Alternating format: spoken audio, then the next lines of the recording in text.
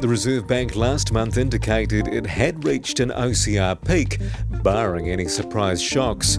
Treasury and Budget 2023 also indicated the economy had underlying momentum and could avoid a recession. But every week we hear different views from economists and forecasters about how the economy, interest rates and inflation may go up, down, sideways. So this month's Dollars and Cents asks, what's the value in these predictions and are they helpful? To debate, Squirrel's Chief Executive David Cunningham, Kiwibank's Chief Economist Jarrod Kerr and Infometrics Chief Forecaster Gareth Kiernan join us. Well, first to you, Gareth. Christian Hawkesby has recently told NBR that setting the OCR involves a bit of science and art as well. Is that the same with forecasting? Very much so. I mean, while all economists will have their models and how the economy works and you know, the sort of ins and outs of that, my experience of over, 24 years of forecasting is that there is still a lot of judgment that goes around that. I mean, even if you have the best model in the world, if you're putting garbage into it, you're going to get garbage out the other side. And so, yeah, for us, in terms of doing our forecasting work, there is that element of judgment because no two economic cycles are the same. There's always different drivers, different aspects to it. And so it does very much rely on sort of that experience as well that you can bring to the table. So what feeds into your forecasts that you publish? What are you looking at regularly? So, I mean, we do a lot of work in the building industry, for example, and around the housing market. So, and while we're doing a sort of broader macroeconomic forecast, we really do focus in on drivers like interest rates, net migration, when we're starting to think about what's going to happen with housing and residential construction, for example, as well.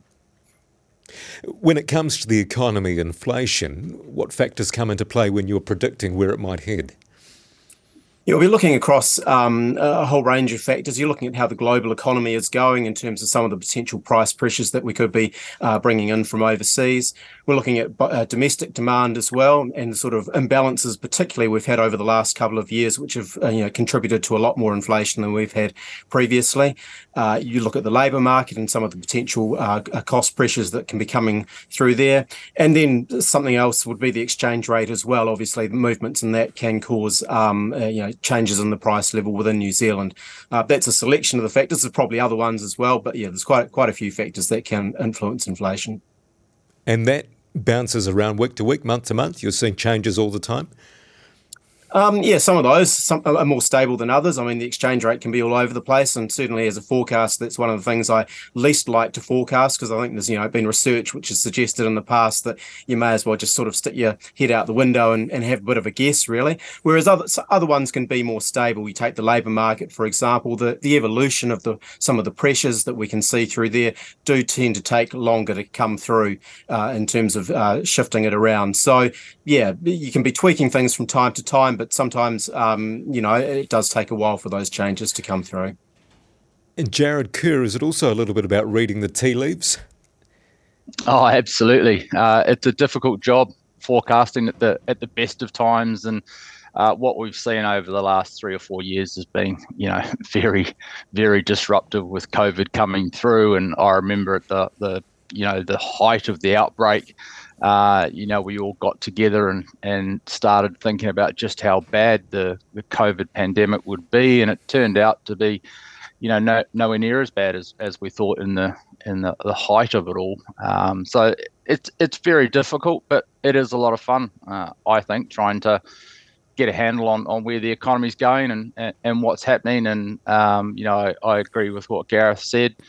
I do actually enjoy forecasting the currency. It's a lot of fun. You got to get a handle on what the terms of trade is doing, what are our export prices likely to do. So you got to have a handle on global growth or trading partner growth. And then it's, also about interest rate differentials. So what is our central bank doing relative to other central banks? It all sort of feeds into it, and at the moment we think we're likely to see a much weaker Kiwi over the rest of the year, and that feeds into inflation, like Gareth said. If the currency's falling, that makes things more expensive to import.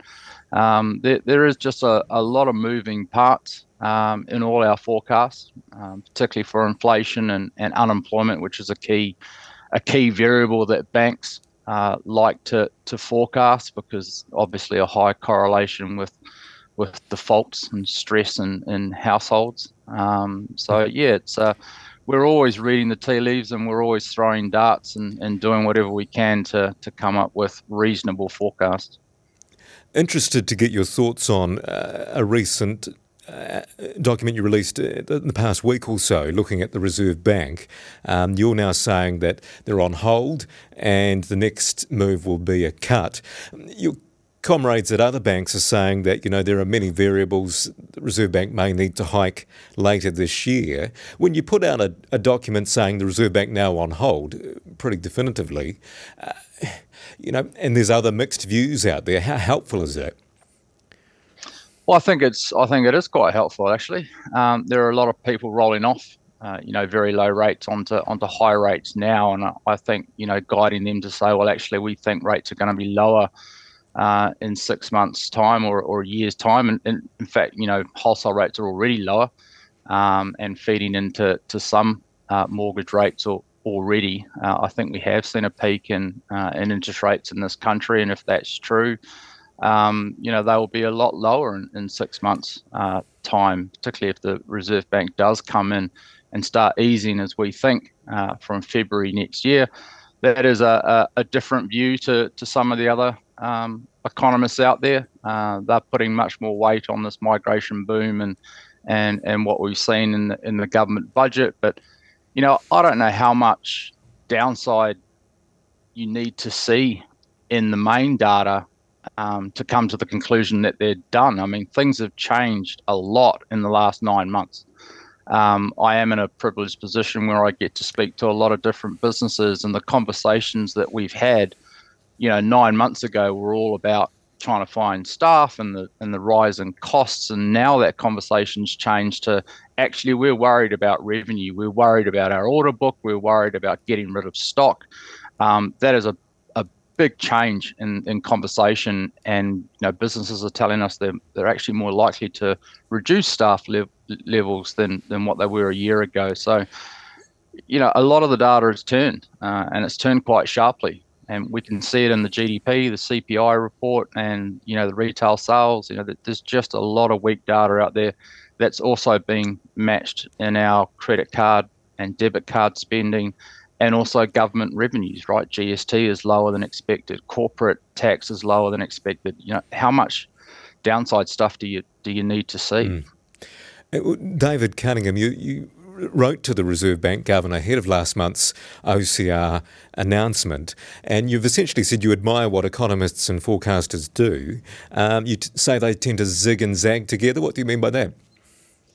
Yeah, my reflection is normally the magnitude or the direction, timing and so on is fairly consistent. I guess it's the turning points. Like I wrote that letter to the governor on the day before the last OCR announcement saying don't tighten, and here's why. And my reflection was that there was an economics report that came out from one of the large banks about 2 weeks beforehand where they called migration and said it was going to be inflationary, whereas I looked at it and looked at all the other indicators, sort of what Jared said. There were many indicators that were telling us both that things were moving in a positive way from an inflation perspective, but also my key reflection was that the pain still coming for households is enormous. We're only halfway through the monetary policy tightening cycle. And my reflection is consumers are generally actually quite slow to react to changes in the economy. And, with another 1.5% to go on household interest rates, as mortgage advisors, we're already seeing some pain, but that was mitigated to some extent by big buffers that have been built up with the very low interest rates.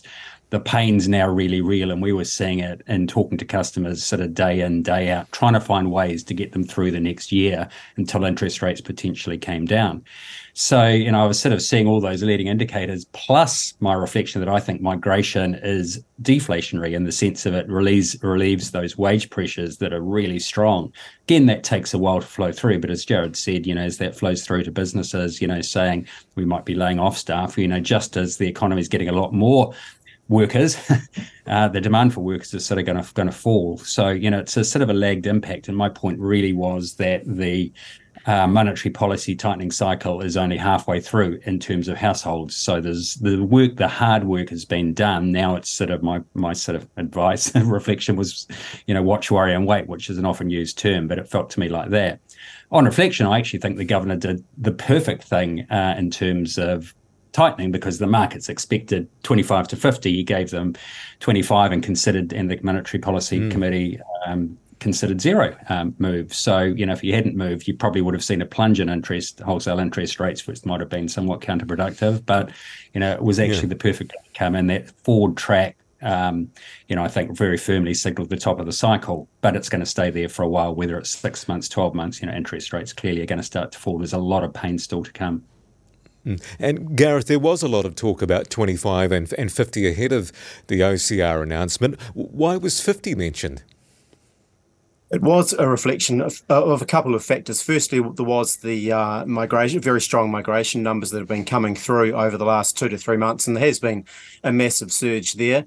And just debate about, how inflationary or deflationary that might be. Obviously, it does add to the labour supply, but also in the near term, potentially adds to some of those demand pressures when the economy has been already heavily stretched by very strong demand over the last couple of years. The other factor, of course, was the government's budget about a week ahead of the monetary policy review from the Reserve Bank. And again, that was more stimulatory than expected. Prior to the budget, the Finance Minister had talked about reprioritisation of spending, but there wasn't really a great deal of that when the numbers came out. In fact, it was sort of more spending, more borrowing, lower revenue for the government. And so again, there was a view amongst most economists that would, if anything, just sort of add to the inflationary pressures or, sustain those inflationary pressures potentially over the next 12 months, given that there was a fair portion of the spending occurring during that period. Also, budget week, we heard Treasury forecasting were unlikely to go into recession, and the government really pushed that on budget day with a separate statement. But then a week later, we heard the RBNZ say that they're expecting a couple of negative quarters. When you've got those different views, who do you need to believe? To be honest, there's not a huge gap between Treasury's numbers and Reserve Bank's numbers when you look closely at them. I mean, we get hung up about a recession with, being 2 quarters of negative growth, but when Treasury's numbers are bouncing along at plus 0.1 or plus 0.2, it's not much different to, slipping potentially into negative territory as well. And I think at the moment there is, a range of forecasts out there, but most are saying this is a reasonably mild slowdown in the context of the, some of the strong growth that we've enjoyed over the last 2 to 3 years. But again, you put that in context alongside some pretty strong migration numbers, what will be strong population growth. So on a per capita basis, maybe the slowdown is actually going to be a little bit deeper from that perspective than numbers might otherwise suggest. Jared? Yeah, I think the main point is whether we're calling a technical recession or not, growth is going to be very awkward and slow over the next year, which, again, sort of surprises me that there are still these rate hike calls out there when, forecasts are for 2, 3, 4 quarters of, if not negative, pretty close to zero outcomes. So, we are heading into a period where, more households, businesses are rolling onto higher rates, as David said. If you look at the mortgage book, or you look at even Kiwibank's mortgage book, 40% of it rolls off over the spring and summer, and they're rolling off rates of 2, 3, 4% onto sort of 6 plus. That is a big stretch for many households, and the debt servicing cost as a percentage of income is rising back to sort of the levels we've seen a decade ago.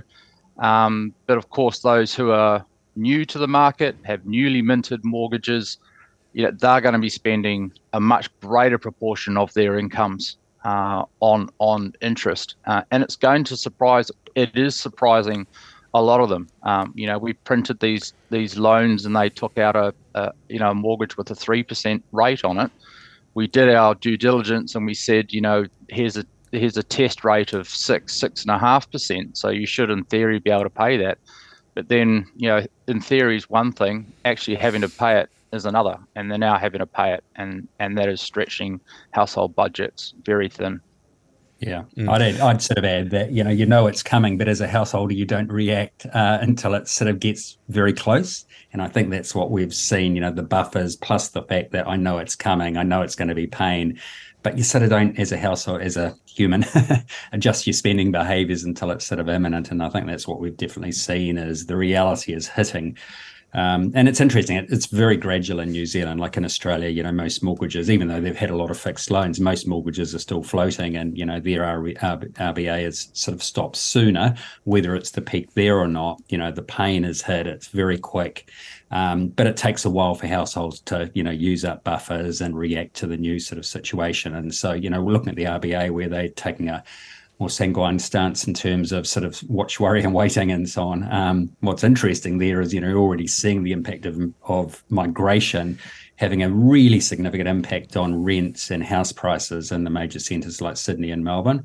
We interviewed a broker in Australia last week and he said, you can't find a rental for love nor money in many places. And so people are starting to bid up their house to get, migrants buying a house straight away rather than renting because they simply can't rent. So, they've in some ways probably got a more challenging situation than the Reserve Bank where there's a lot more slowdown factors sort of in play at the moment. And, things like the decline in house prices has driven a decline in building consents and so on as well. So, there's a bit of pressure to the building industry, just as actually we should be sort of probably dialing up building. But, New Zealand is more of a watch and wait. And I think that's where we're at now, as Jared says, we've got a period of stability and then, the next move is almost certainly down.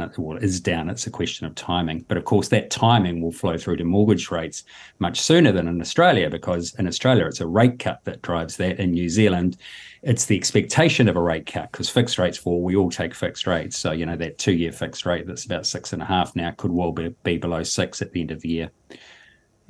When we look at forecasting itself, Gareth and Jared in particular, I'm wanting to know, is it more difficult to forecast in these uncertain times where there are multiple shocks, i.e. Ukraine and then Cyclone Gabriel?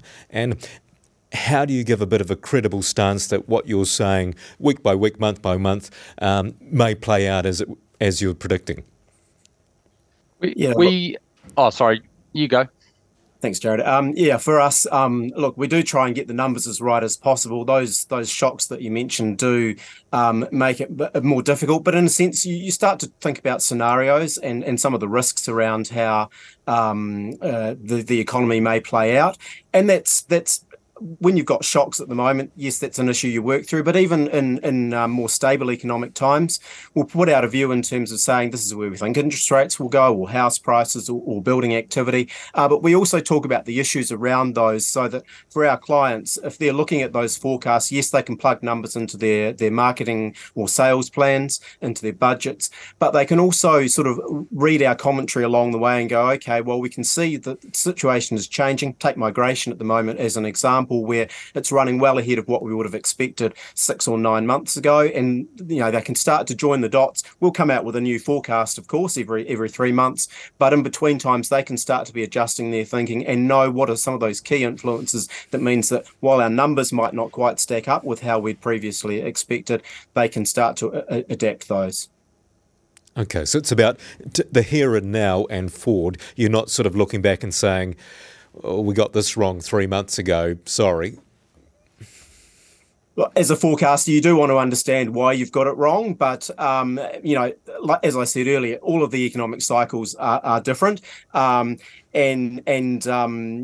too much on what has been before, you're tweaking your forecasts, you're adjusting those every time you come back and revisit them. So there is an understanding of what has changed, what has gone wrong, what are those different drivers, but it is taking that information and then going, okay, how does that influence our view over the next 6 or 12 months as well? I was going to say, as a consumer of economics forecast, I don't envy it because, a data point comes out and the temptation to, it's going to be a hike, and then another bit comes out and it's going to be, and I think that's what we've seen the last last few months, actually, is, I've seen, I can think of one economist, one bank in particular, where they've sort of gone up, down, up, down, up, down, up a lot, then, back to, we're not prepared to give that away yet. And so, not responding to every piece of data is really challenging. But what that, I guess, tells me is that you're nearing a turning point when you've got that sort of bit of a flip-flopping going on, and it might not. It tells you whether you're at the top or bottom, as the case may be, you're very close to being there. And so, I look at house prices, for example, right now, and, you're getting a variety of views. That tells me that if we're not at the bottom in terms of this cycle, we're very near to it. So, that's useful for us as mortgage advisors, where we're talking to customers day in, day out, and, buyers have been holding back from the market because it will be cheaper tomorrow. Well, that's not necessary. It may be true next month or the month after, but standing back, picking the bottom top isn't the key. It's sort of been there or thereabouts, or alternatively been there for the very long haul. So, I don't envy you the challenges you sort of have, but I guess my observation leading into this latest OCR move is that everyone's sort of zigged in that same direction. Rates are going up more than we thought 2 weeks ago, sort of thing. But again, it's it's that challenge of which data points do you listen to or not. I just looked at it and went, most of the data points were telling me, it was a watch, worry, wait sort of time. I think one of the additional difficulties with something like the OCR is, as a forecaster, you're actually trying to predict the decision of a select few people, as opposed to how the broader macroeconomy is going to behave. So GDP or retail sales, you're relying on the sort of behaviour of a mass group of people, and generally speaking, the modelling can work quite well. But when it's the Reserve Bank governor effectively making the decision, or when it's government policy around migration, would be another great example where you just can't predict what politicians are going to do. The pressures are there in terms of businesses wanting more workers to come into the country, but given some of the sort of history around immigration resets and the government saying we don't want as many immigrants coming in, you'd have to be a little bit brave to say no, they're going to buckle and let 65,000 people into the country. But that's how it has turned out. Final word to you, Jared. Yeah, I would say that as part of forecasting, actually going through the process is really good. It's really healthy. Like going through the data, what goes into a model, what's changed, where were we, where are we now, where are we going? It's quite a good process to go through, and it's all about scenarios. Like we will come up and say, this is our view. The next move in the OCR is a rate cut, but there are scenarios around that, right? Obviously, there are scenarios to the upside, which the other banks are talking about. But I'm also highlighting, well, actually, there's quite a lot of risk to the downside from here as well. It's not all upside risks at all. There are quite a lot of pointers heading south already. So that process is really helpful, particularly as a bank. We need to have a good handle on what the economy is doing. Are we going to see a big ramp up in unemployment? Because we need to put money aside for the potential of defaults. What are interest rates doing? We need to hedge our interest rate exposure. Unlike the Silicon Valley Bank, we do hedge our interest rates here. So that going into those two variables in particular, there's a lot of work that goes into it. Yes, you can't forecast a cyclone or a pandemic or an earthquake or a war. There are things that blindside you, but going through the process of this is our central view, but by the way, if XYZ happens, they'll be cutting sooner and harder, or they'll be hiking. Going through that is, I think, very healthy for businesses and also, particularly the bank's treasury. Right, Jared, Gareth Kiernan and David Cunningham, thanks for your time. Fantastic. Thank you. Thank you. If you're hungry for more and want to join the discussion, head over to nbr.co.nz. Thanks for listening.